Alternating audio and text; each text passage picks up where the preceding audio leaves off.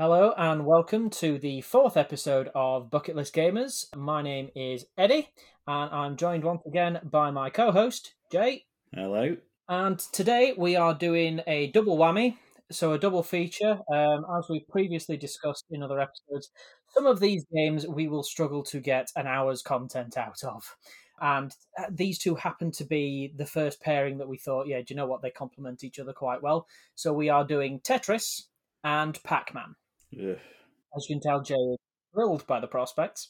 We have done a bit of background reading on these, mostly because we think we'd struggle to get an hour's worth of content out of gameplay alone. So should we start with Pac-Man, seeing as it is sort of one of the first games, sort of mainstream games to be released ever? It's the lower number of the two, so it makes sense. So Pac-Man's 47 in the list, which, going back to college, when we were at college together, me and a couple of others had a real issue with the number 47, which I won't get into now. But it makes sense that Pac-Man will be coming in at 47 because it's one that I've never had the affinity for that a lot of people do. And it's not that I didn't grow up with games like this. I was very much probably not of the era of Pac-Man because it was 1980. Yeah, 1980. But the games I grew up on Commodore 64 weren't much more advanced than a yellow puck roaming around eating pellets. But I just never got it. I never enjoyed playing it particularly. I'd play it for a few minutes and be like, yeah, that's it. Not particularly interested. And that was how it always went for me with Pac-Man. It's just dull. I'm sorry if there's people out there that love Pac-Man and could play it for hours, which I know there are because the guy in Retro Gamer magazine goes on and on about how he's played it for 6-hour stints. But it's just boring.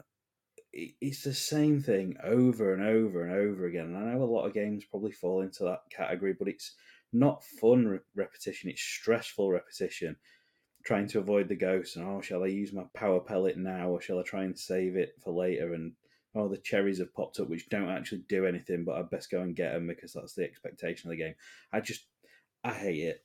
I prefer the crap Pac-Man games where they're like platformers and that one where you have to shoot him with a slingshot to make him do stuff. I would a million times rather play them than play original Pac-Man. And this is probably going to get me some massive hate, but I just don't get it. I don't get it all. It probably is going to get you quite a lot of ire off people, particularly the man who did the section in Retro Gamer magazine. But yeah, it's very shallow, the gameplay. It is the same gameplay, just increasing in speed and complexity as you up the levels on it. And apparently there's 256 in total, 256 very, very samey levels. And apparently there was a glitch built into the original that crashed it on the 256th level, which is just hilarious. So that there was an issue with the coding. So you got to level 256 and the game crashed. That's 254 levels more than it needed, in my opinion.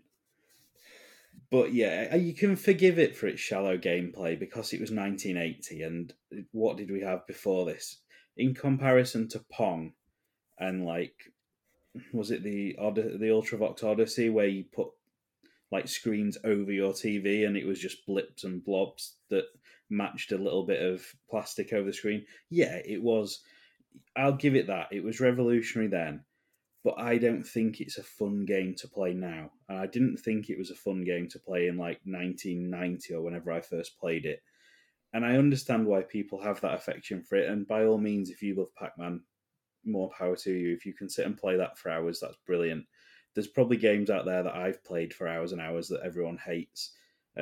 Gregory Horror Show that we were discussing, I've played that game more than I can care to imagine. And I don't think anyone else has ever played it, never mind liked it.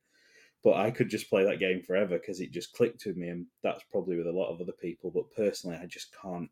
I feel like I've been overly harsh to Pac-Man now. But from personal perspective, I just can't get on board with it for more than a couple of minutes before I just get bored. Yeah, I'd have to agree with you on that.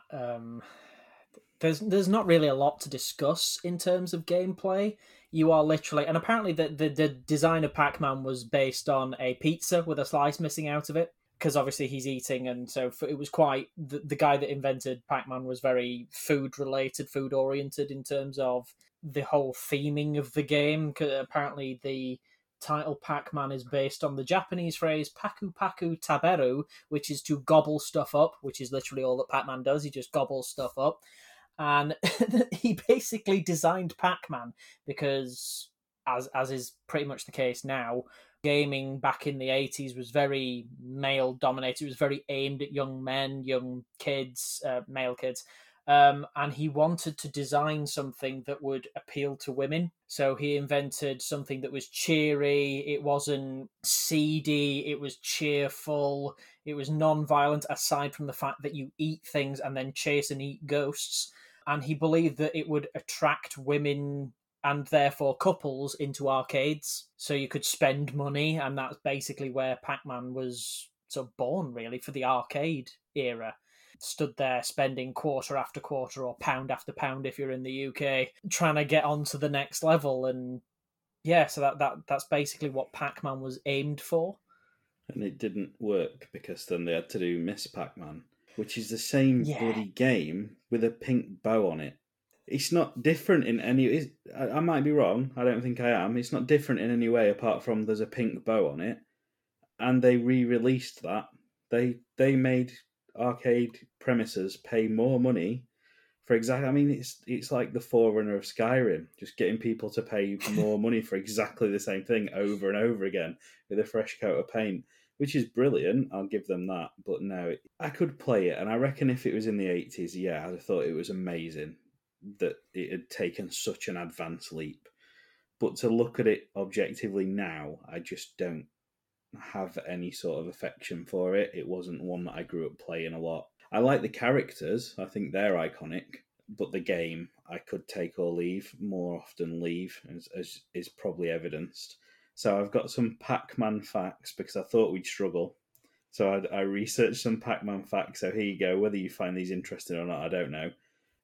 So the guy who designed it had no training as a designer or programmer. I think that is evident. But I suppose that makes it even more feat of his ability.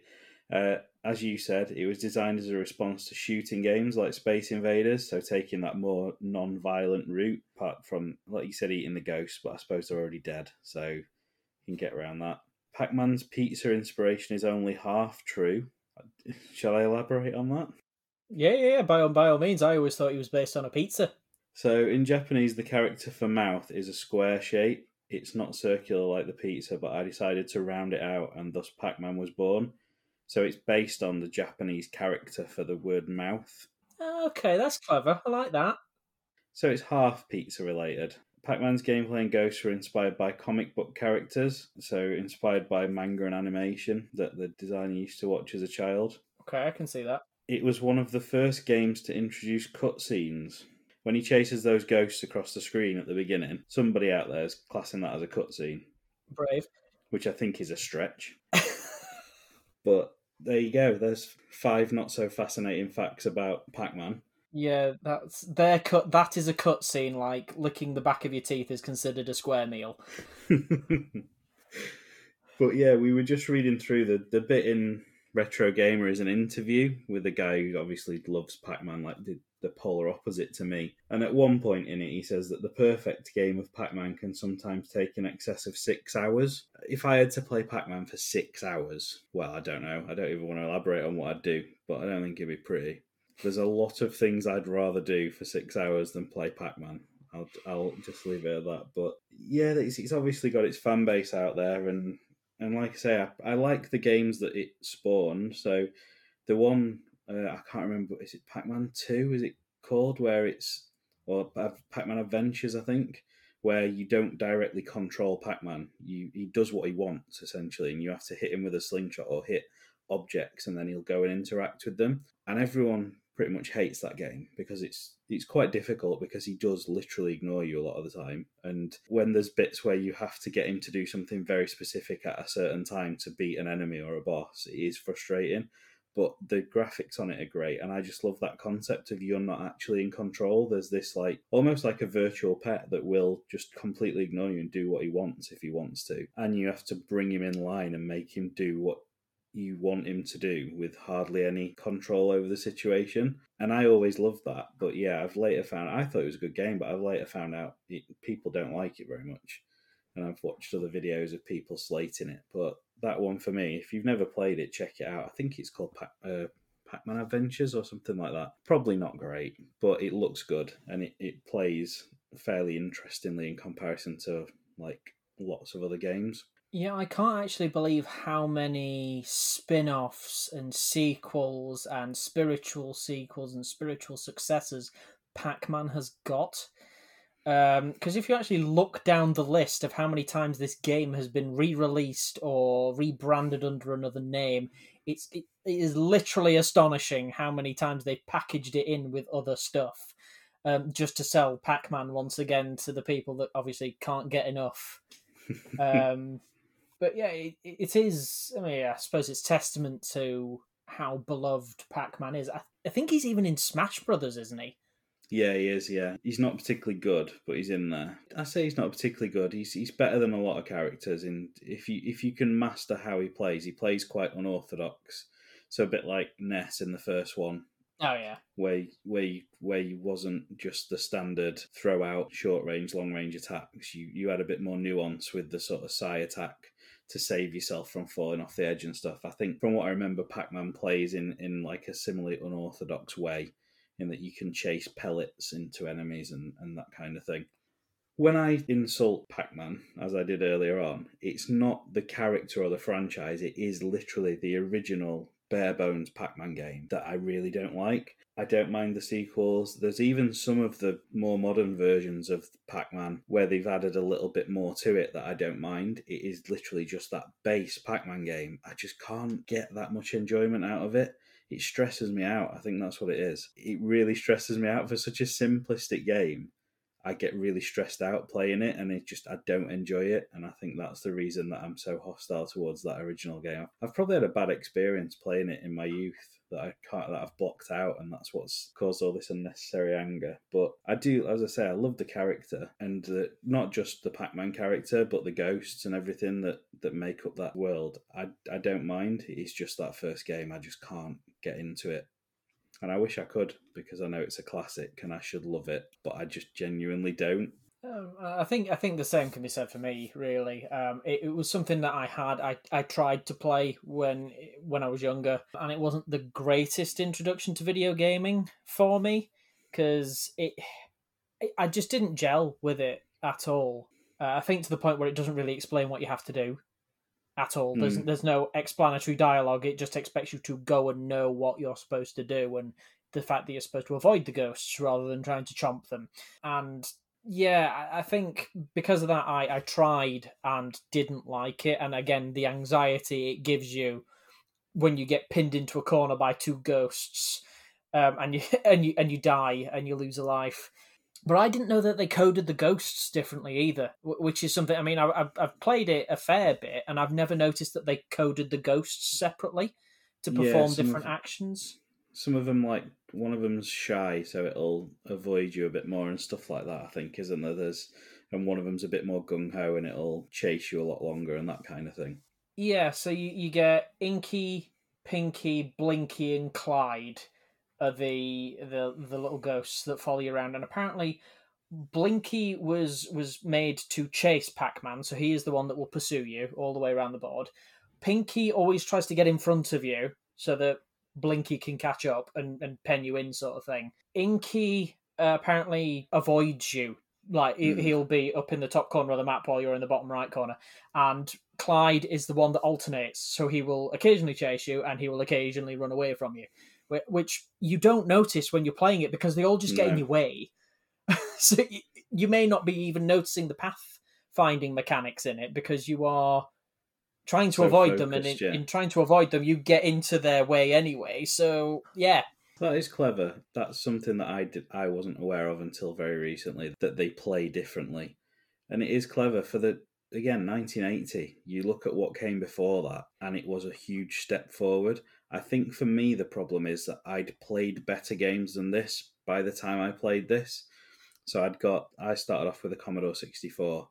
And as I said, even though some of the games on that didn't look fantastic, they had a lot more nuance than Pac-Man did. So they were side-scrolling beat-em-ups, or there was one that I used to have called Venom, which was like a text adventure, which as a 5, 6-year-old, boring as hell. I reckon now I'd love it, but back then it was just like having to type in like go north and then read a screen full of text and then be like pick up item wasn't great. But even that was like a lot more sort of nuanced than what Pac-Man is. And then I had games like the Dizzy games. So Magic Land Dizzy was one of the first games I ever got. Oh, and I played that game so long. And this is an era where you had to wait for half an hour for a game to load before you could even play it. And sometimes it wouldn't, and you just have to start again. I played Magic Land Dizzy to death, and I'd never got further than a couple of screens because it was rock solid. But that game was fantastic. And then to go from that to playing Pac-Man, that was, I think, the problem for me. If I'd have played this before then yeah, I'd have probably really enjoyed this. But for me, I'd already played that. I played a game called CJ in the USA, which is about an elephant that like a platformer where he jumps around. New Zealand Story, which is a fantastic platformer. So I'd played all those kind of games. So to go back to Pac-Man just wasn't an option for me by that point. Yeah. And it's why I struggle with a lot of retro games now that I didn't play. If I played them back when I was a kid, I love them and I could sit and play them for hours again. But if I didn't and I try and play them now, I just struggle to get into them because it's come so far from that point. I really have to force myself to go, right, this is as if I'm in 1980 and I have to play this as if this is the best thing since sliced bread at the time, which it was. So I think that's why I struggle with Pac-Man, because I'd already played stuff that was superior in my opinion. So to go back to it was just difficult. But I can appreciate it for what it is, even though I don't enjoy playing it myself. But that makes the rating hard, because are we rating it on how important it was in gaming, or are we rating it on how much enjoyment we get out of it? And I think so far we've gone for the enjoyment route, which I think is probably the right one to go with. Yeah, I would say so. So for me, I can't give it more than a 5, and I'm pushing it to give it a 5. Yeah, I'd have to agree with you on that. Sort of, I can see how influential it was, Yeah, because it was like it was the Kickstarter for the boom of the gaming arcade. It was the thing that started the whole journey off. And I mean, you look at how far it's come since 1980s. The arcade. I mean, it has died a bit of a death. You don't see many nowadays. These really, unless you're at like a seaside resort sort of thing, you don't tend to get them a lot in the UK. I know you do in America. yeah. I was going to say, in America, you get a lot of the places like Dave and Buster's where you can just pay an entry fee, play as much as you want, which are becoming a bit more prevalent over here, but only with retro stuff in it. So I know there's a few places around us now where you can pay like a tenner and you can go in for 2 hours, but they've not got new cabinets. They've got all the old, like Turtles, Simpsons, all the classics, and like all that kind of stuff. Whereas I think in America you get places like that have current cabinets, like all the latest games. Whereas over here, like you say, we have to go to the coast usually, and even then they've not got a lot of the newest stuff in there. So like it's not died a death as much as become less prevalent as those types of places struggle in general. I think, especially with COVID and everything, coastal locations struggled anyway, and the arcades have had to absorb a big hit of that. And I think a lot of the arcades you go in now, it's play this game to win tickets so that you can trade in like 50 quid's worth of tickets for a drumstick lolly or something like that, which seems to be the general way it goes. So I think they've moved into that pure profit rather than arcade games that somebody might put a quid in and be playing for 20 minutes and no one else can get on it if they're decent at it. Whereas those other ones, you put 50 pence in, your game's finished in 2 seconds and you've got a handful of tickets. Yes, they've done essentially what everyone does these days. They've taken a concept of the arcade where you, like you say, you used to put like 50p or a pound in to play it for 20 minutes to half an hour, and they have maximised the profit policy on it. So they now just deliberately rip you off, as opposed to just saying, "No, well, if we do this arcade cabinet, someone might get half an hour's enjoyment out of it, and we'll only charge them 50p or a pound." Whereas now you will literally get 5 minutes worth of enjoyment out of it, and you will pay £2 to do it. I think enjoyment's pushing it on some of them as well. Like, We went with a friend to the arcade, and there was a big, like, a huge wheel, and you pulled a handle and it spun, and it was £1 to play it, and it's like you could win 500 tickets. Invariably, they won 5, which isn't enough to get anything, and you've had literally 30 seconds of not enjoyment watching it spin round to land on 5 and win like next to nothing.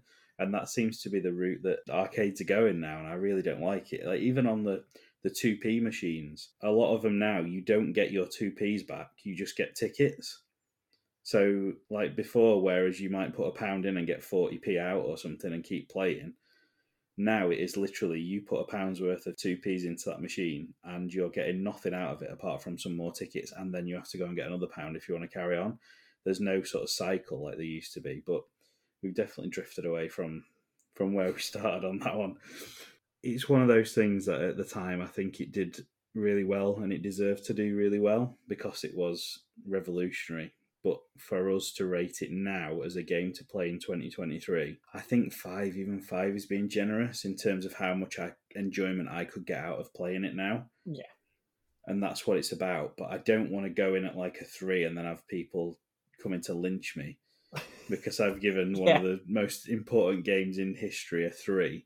So I think if we go a 5, I think that's fair, and pop it at the bottom of the list, but with a footnote that we appreciate how important it is for gaming and where it has gone on to flourish in terms of a franchise.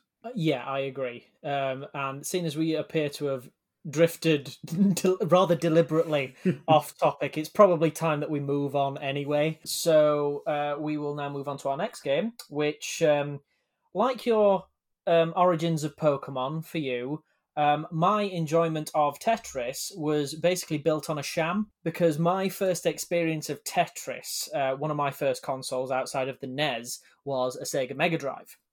And one of the first games I got in it was a triple pack. So you got a motorbike game, something else, and something called Columns, which was essentially Tetris without the branding. No. I'm going to interject here. Columns is a far better game than Tetris. I had Columns on my Game Gear, and Columns is much better than Tetris.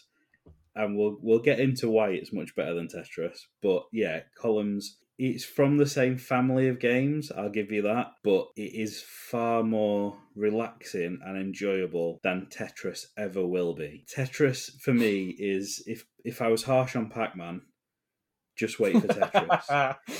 Because Tetris literally has nothing going for it, in my opinion. It's ugly to look at. It's stressful. Again, it's incredibly stressful. One wrong move and you screwed your whole game up, and you have to start from scratch pretty much. If you put one Tetramino in the wrong place, you've left a big gap, and then you can't click. No, I don't like Tetris at all. I never have.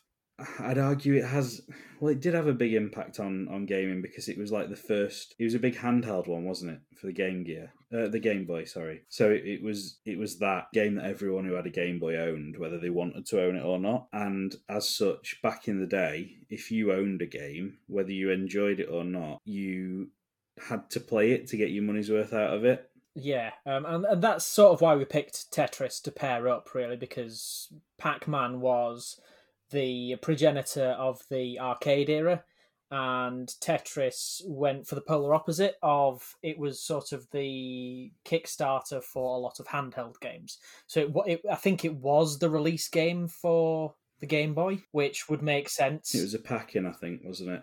Yeah, and how aside from the shape difference, how you got the different colours out of a Game Boy, because they are supposed to be different colours. So the Tetraminos are supposed to be like a pale blue, a dark blue, an orange, a yellow, a green, a purple, and a red. How you get those colour distinctions on a Game Boy, which was just grayscale, I mean, God only knows. And obviously, so that probably added to the tension.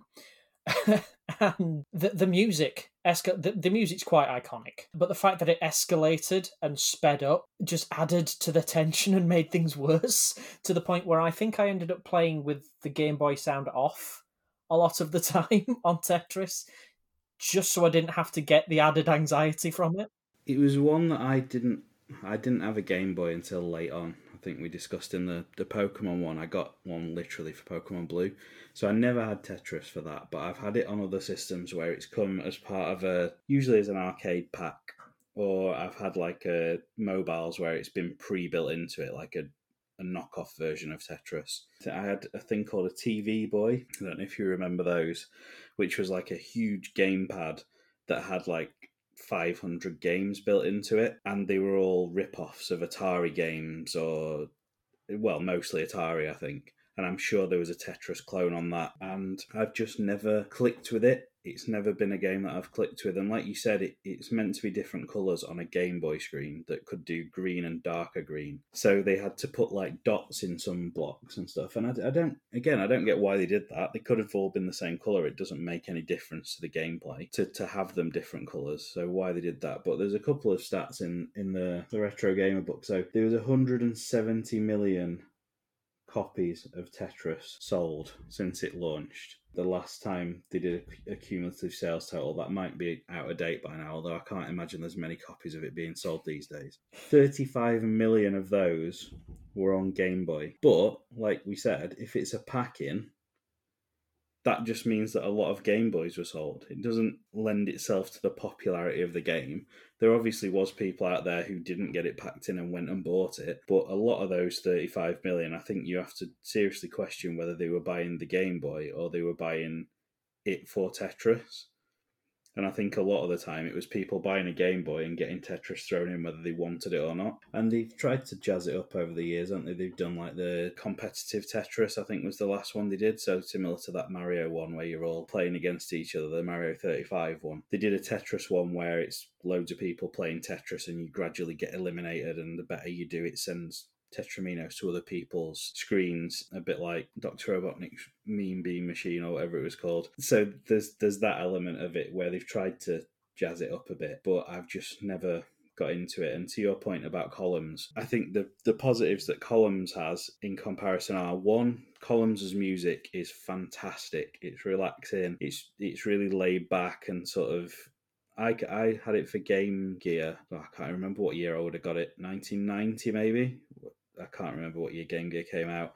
But my parents went the Game Gear instead of the Game Boy route, which was probably a mistake in retrospect. But I've got a lot of fondness for the Game Gear, and it came packed in with Columns. It was a packing game on that with Sonic. My mum played it more than I did because that was the only game she could get on with on the Game Gear, because when she used to play Sonic, she used to tip the whole thing to try and make him go faster. So that was just an example of what it was like when she was on it. But she used to play Columns and she was really good at it. She picked it up. So the music is burned into my head because I heard it so much while she was playing it and when I used to play it a couple of times. So that's one thing. But also, Columns is a match 3 rather than a filler line. Yeah. And I much prefer match 3 games where you can flip the order of what you drop in to try and match 3 up and get chains and all that kind of thing.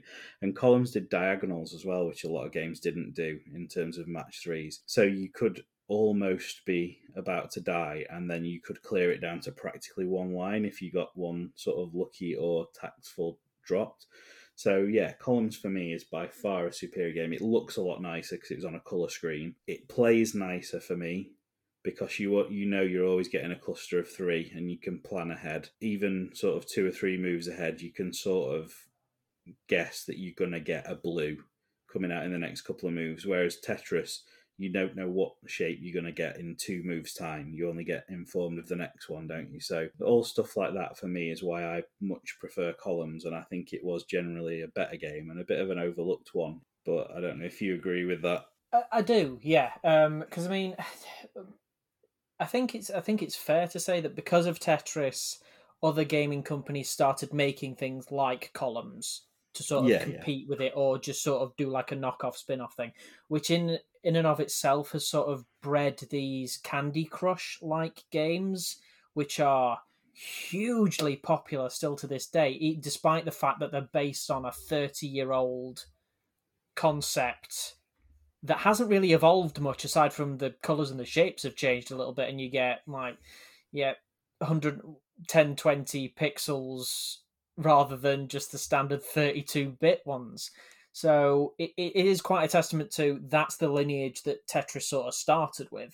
and has sort of given succession to the rise of these really simplistic but yet still horrendously addictive games. So props to Tetris. Similar to Pac-Man, I can appreciate what it stands for and the impact it's had on gaming. Because, like you say, you still see all these mobile games coming out now that are variations on Tetris. There's not been many where it's the exact same thing and they've just reskinned it, I've noticed. I don't know if that's because they think that Match 3 and Swap 3, like Bejeweled and Candy Crush, are more alluring to players these days, or whether they're scared to death they're going to get hit with some sort of copyright for ripping off Tetris. But it's another one that's of its time, isn't it? If I'd have played it when it came out, I'd have probably thought it was brilliant, but I played it a few years after that, and I'd already played Columns, which I thought was more fun, and I suppose that in itself, I'd played a lot of other games that I thought were more fun, and like with Pac-Man, that sort of tarnished it in my eyes a bit, and I just think, oh, this is dull. I can't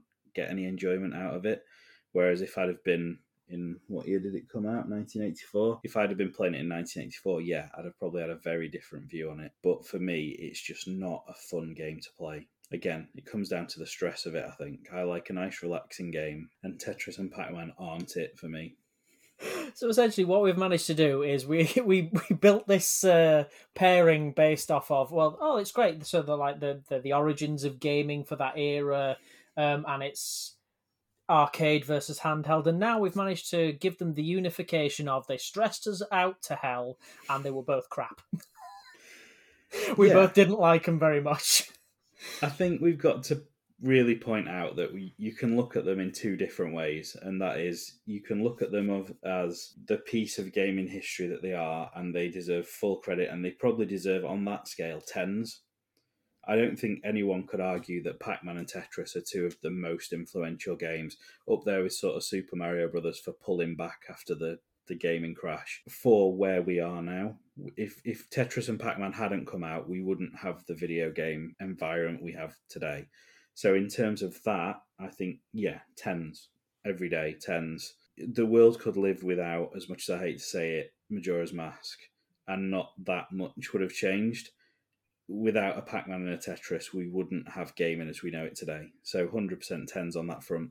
But in terms of me sitting down with an hour to spare and playing a game, I would never pick Pac-Man or Tetris. I don't think ever. I don't think there's any situation where I would willingly pick either of those two to play. There is always going to be a game that I'd rather play than them, no matter what system I've got in front of me, no matter how much time or where I am. I'm always going to pick a different them. So for me, I can't score them high because I wouldn't ever pick them.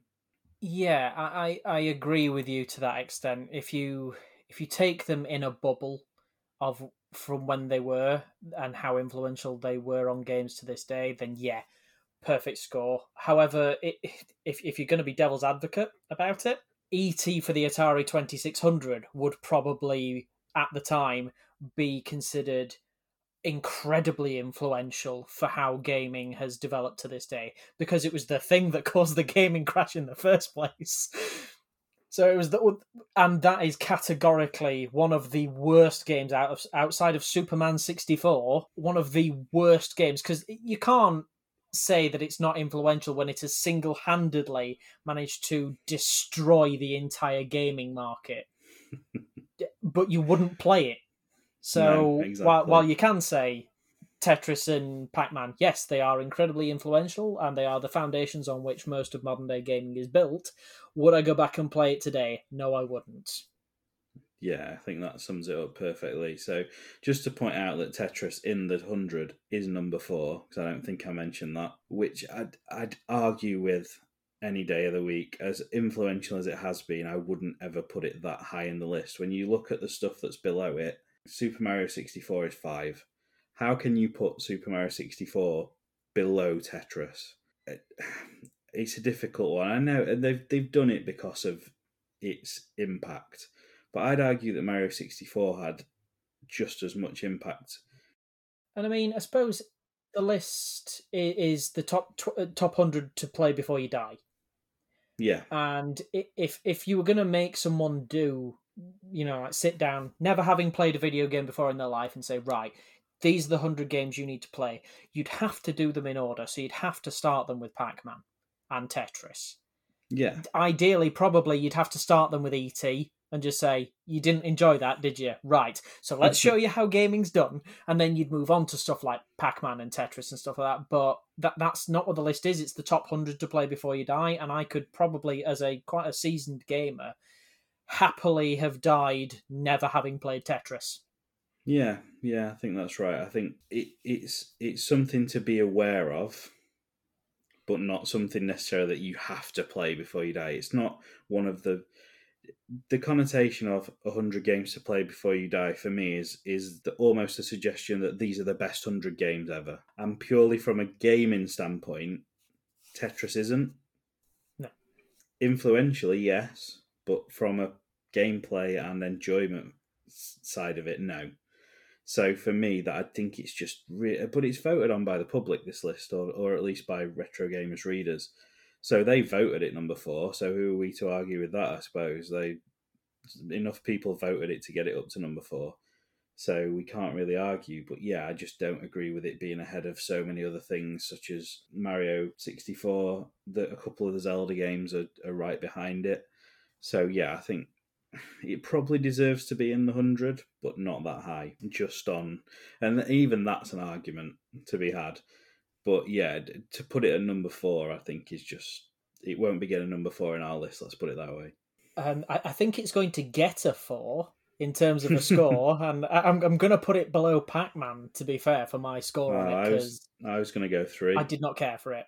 I did not care for it. I mean, happy to go down to a 3, absolutely, because I did not care for it as much as I do Pac-Man.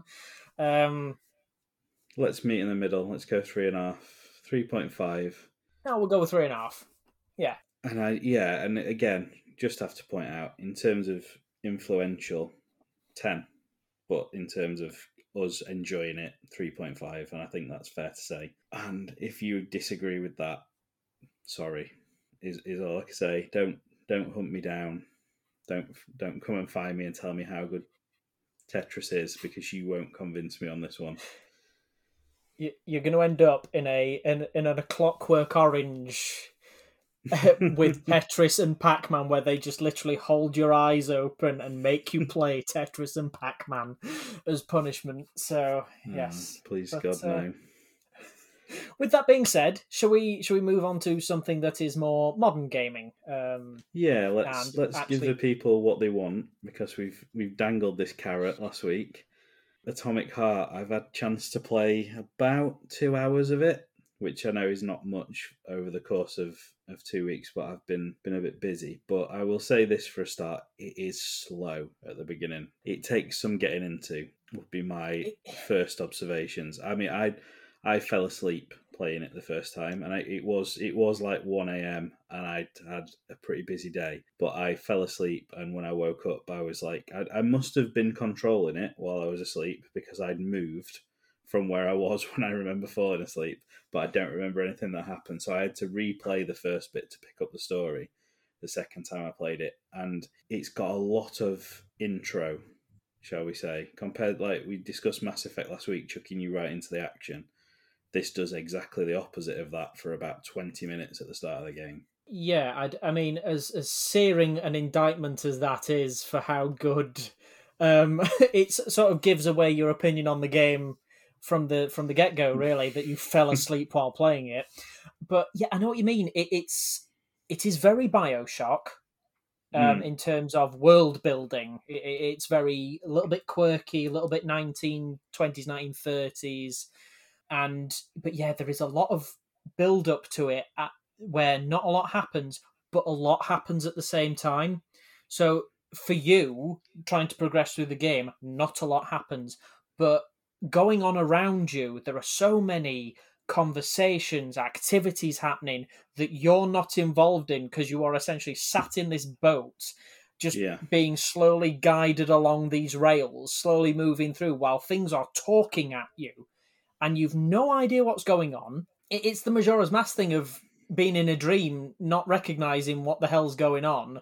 But you're like, oh, that's a bit BioShocky over there, that's a bit Fallouty over there. And it's all just a bit of a mess. For me, anyway, it's just... It's that alternate future that alternate timeline future thing, isn't it? Where you're in the past, but everything's more futuristic. And there's even a point in the first sort of half an hour of the game where the main character says as much. He's like, "Oh yeah, that's all very science fictiony," and or something like that. When it teaches you a new mechanic, and it's like they know, and it's almost a bit tongue in cheek that they know that they've set it in this world, and they're going to have a laugh with it. And I like that. I appreciate that. But get into the bit where you actually start controlling the character with a weapon, and it all starts kicking off. I think he's about 20 minutes into the game, and there's a bit in that first build up where you have to literally walk to a building, stand in a lift which takes forever to go up with nothing happening. There's no one talking to you, there's nothing to look at, you're just in a lift.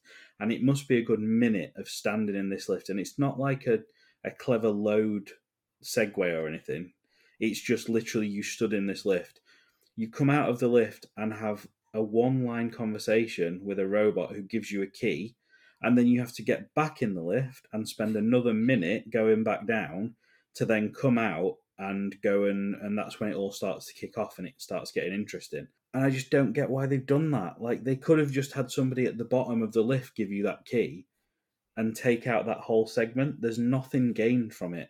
And it's that weird decision that makes me wonder what I'm going to encounter further into the game.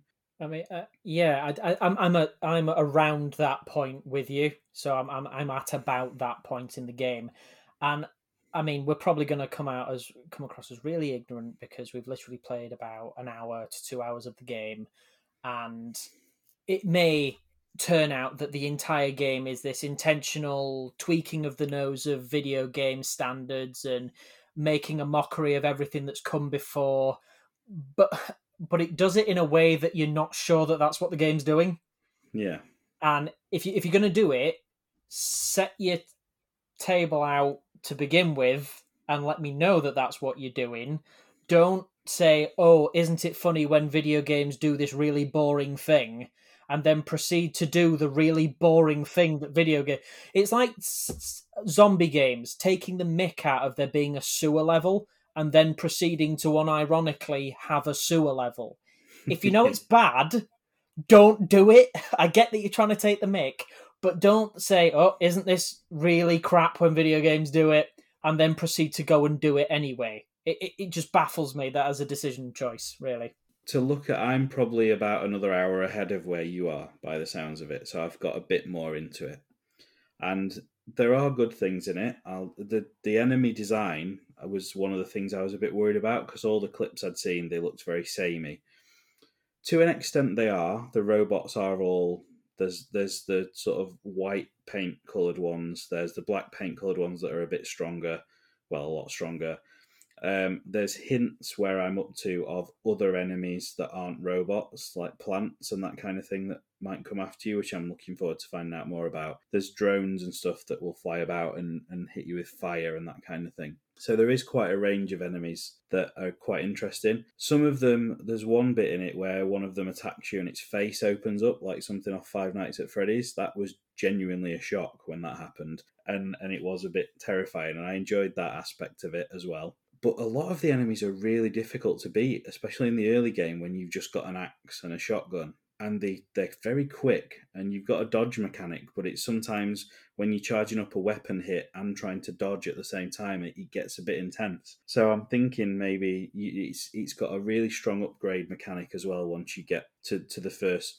There's a robot that is a very sort of that has a very raunchy personality, but it is an upgrade machine. And again, it's all sort of tongue-in-cheek side of thing, and it's very similar to the one in Bioshock where you get your abilities through those injections, but it's more personality based, and you can upgrade a lot. There is a lot of upgrade trees in there for your sort of bio thing that you have in your hand that can shoot electric and fire and frost and all that kind of thing. But then all of your weapons have like 4 or 5 different upgrade mechanics. So the axe, you can add a grip handle so that you get more powerful swings. You can upgrade the type of swing, so rather than it just being a downward chop, you do like a spin and take out everybody that's around you. You can galvanize the edge of the axe so it does more damage to the robots. all that kind of thing. Some weapons are better against, or abilities are better against biological enemies rather than robots. So it's got all that aspect, and I think there is a good game in there. And some of the writing I don't like. The main character, for example, seems to be that very stereotypical, sarcastic, gruff hero, and I just don't like it. He's not very relatable, and a lot of the stuff that he says is just mean for the sake of being mean. And I don't know if that'll change the more into the game you get, but that's the impression I've got at the point that I'm at. And there's just little bits in it like that are sort of putting me off playing more. Like the difficulty spikes in certain parts of it. You don't get a lot of health refills. I'm playing on the sort of middle of the road level of game, so not the super easy storyline, practically storyline only mode, but not the hardcore mode. And I've died a couple of times just from getting ganged up on by multiple enemies. There's also a bit of stealth in there, which again, it's not a mechanic I love in games, but there's like essentially security cameras that will spot you and you have to take them out with an EMP blast or distract them to get past them and that kind of thing, which is all right every so often, but when they're cropping up all over the place, it's something I don't look out for. And then when I get caught in one, just floods of enemies come at you and you have to battle them all off and you tend to lose loads of health. So there's bits like that. I'm still really on the fence with it. And it's also, to the point I'm at anyway, very linear, like 100% linear. There's no variation in I can't go off and do a different mission. But I think that's probably because I'm on the first mission, and I assume once I finish the first mission, it's going to open up into an open world. But like I say, I'm 2 hours in, and I'm still working my way through the first mission. So it's a big thing to get past in the initial stage of the game, I think.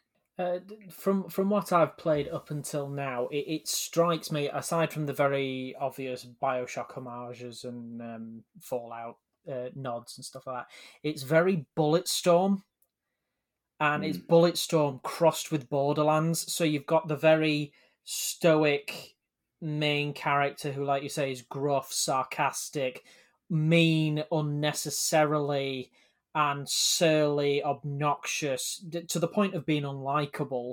But in with that, you've got every other character around you that just vomits dialogue at you constantly.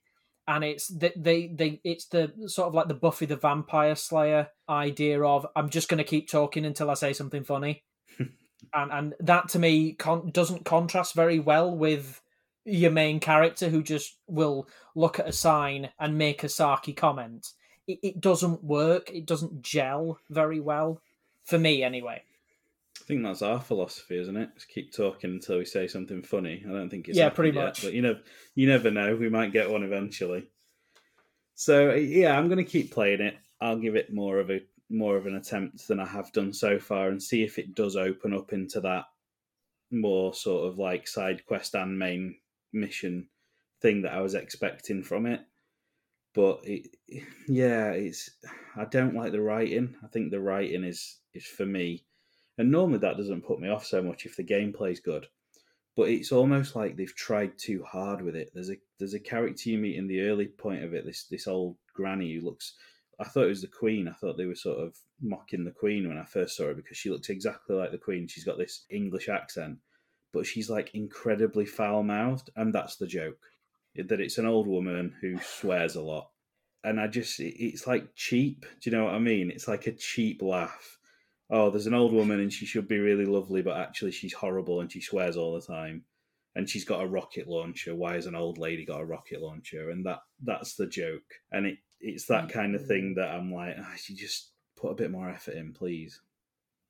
Yeah, it's trying to do what Monty Python did 40 years ago, but adding quirky in there as well. And it used to stick in video games. That sort of humour used to work back when we hadn't seen it for the last 2 decades in video games. Because you go back to the first Borderlands, and that's all that game is. Yeah. Incessant talking, and like the robot just comes out with things that you wouldn't expect. Claptrap. You wouldn't expect a robot to come out with the stuff that it does. So again, quirky and subversion of expectation. But like I say, we've seen that for 20 years now. do something different with it. Yeah. It's just when it was on the screen, I was like, "This is meant to be funny, isn't it?" And it sort of was a little bit, but not enough to make me think this is going to be a brilliant game. If this continues on this vein, I'm going to love it. And then when you sort of meet that raunchy upgrade machine, and it's coming out with like very sort of sexual lines, but it's a machine. It doesn't even have a face. It's not like one of the ones where it's like a humanoid machine. It looks like a vending machine, but it just comes out with all this stuff. And when it first got introduced, I thought, oh, it's sort of a one-off. No, every time you go and use it, you get more of that lines just spewed, like you say, spewed out at you. And it was one where I was clicking through it because I was like, I don't want to listen to all this dialogue. I just want to upgrade my weapon and get on with like smashing these robots in. It's not the great game I thought it was going to be, unless something changes drastically when I get to the end of this. And some things in it I do like I've already commented on some of the stuff I like. Another thing I like is that it's got like the limb dissection mechanics, but like it is quite satisfying to knock a robot's head off with a well placed axe swing. So it does have stuff going for it that I think is better than stuff like Bioshock and Fallout, in that they've put that level of detail into the fighting. But for me at the minute, it's just not hitting that mark. And I'm going to soldier on with it. But if it wasn't on Game Pass and I paid money for it, I wouldn't be happy. I think it's probably the best way to sum it up. Yeah, I would say that free is, for me anyway, free is the best price for it at the minute. Because Bioshock's slow to start with, and we will discuss Bioshock later in this series, but Bioshock is slow to start with, and it is a slow boil starter, but it builds the intrigue. I think with Bioshock, it's so atmospheric in that first, when you first get to Rapture and you walking through it and it's a ghost town and you find a baby's pram and you hear a baby crying and you look in it and there's nothing there, and then like you get attacked by one of those splicers, and it's slow but it's brilliant in the way it builds you in, it draws you into wanting to know more. This is slow and there's that much going on, it just throws at you at once when you're coming down that opening scene. It's almost like when in films they do the big exposition spill as somebody like, oh, and remember when so and so happened, which you would never actually say in real life to someone. It's purely for the benefit of the audience. That opening bit where you're going down the river and everyone's talking incessantly is purely for you to get in as much stuff as you possibly can. Whereas Bioshock tells you nothing and you have to piece it together organically, and I think that's the big difference. Yeah, it for Atomic Heart, it's world building done badly, because they think that world building is, here's all this expositionary dialogue, here, take it, take it, take it. Whereas, like you say, Bioshock builds it organically. It's almost like they read the Cliff Notes version of, or the wiki on what Bioshock's plot was, and they went, "Oh god, yeah, I see what you mean. That initial bit is a bit of a slow burner. If we do that."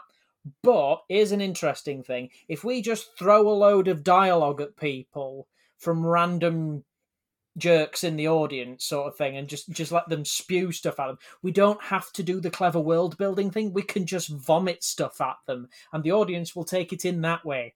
And then they've just gone, that's it, should we go to lunch? And that's what they've done for Atomic Heart. There's the one bit that stuck with me, especially in the opening bit. So you're coming down this like on rails river thing, and all you can do is sort of half look left and half look right, and that's it.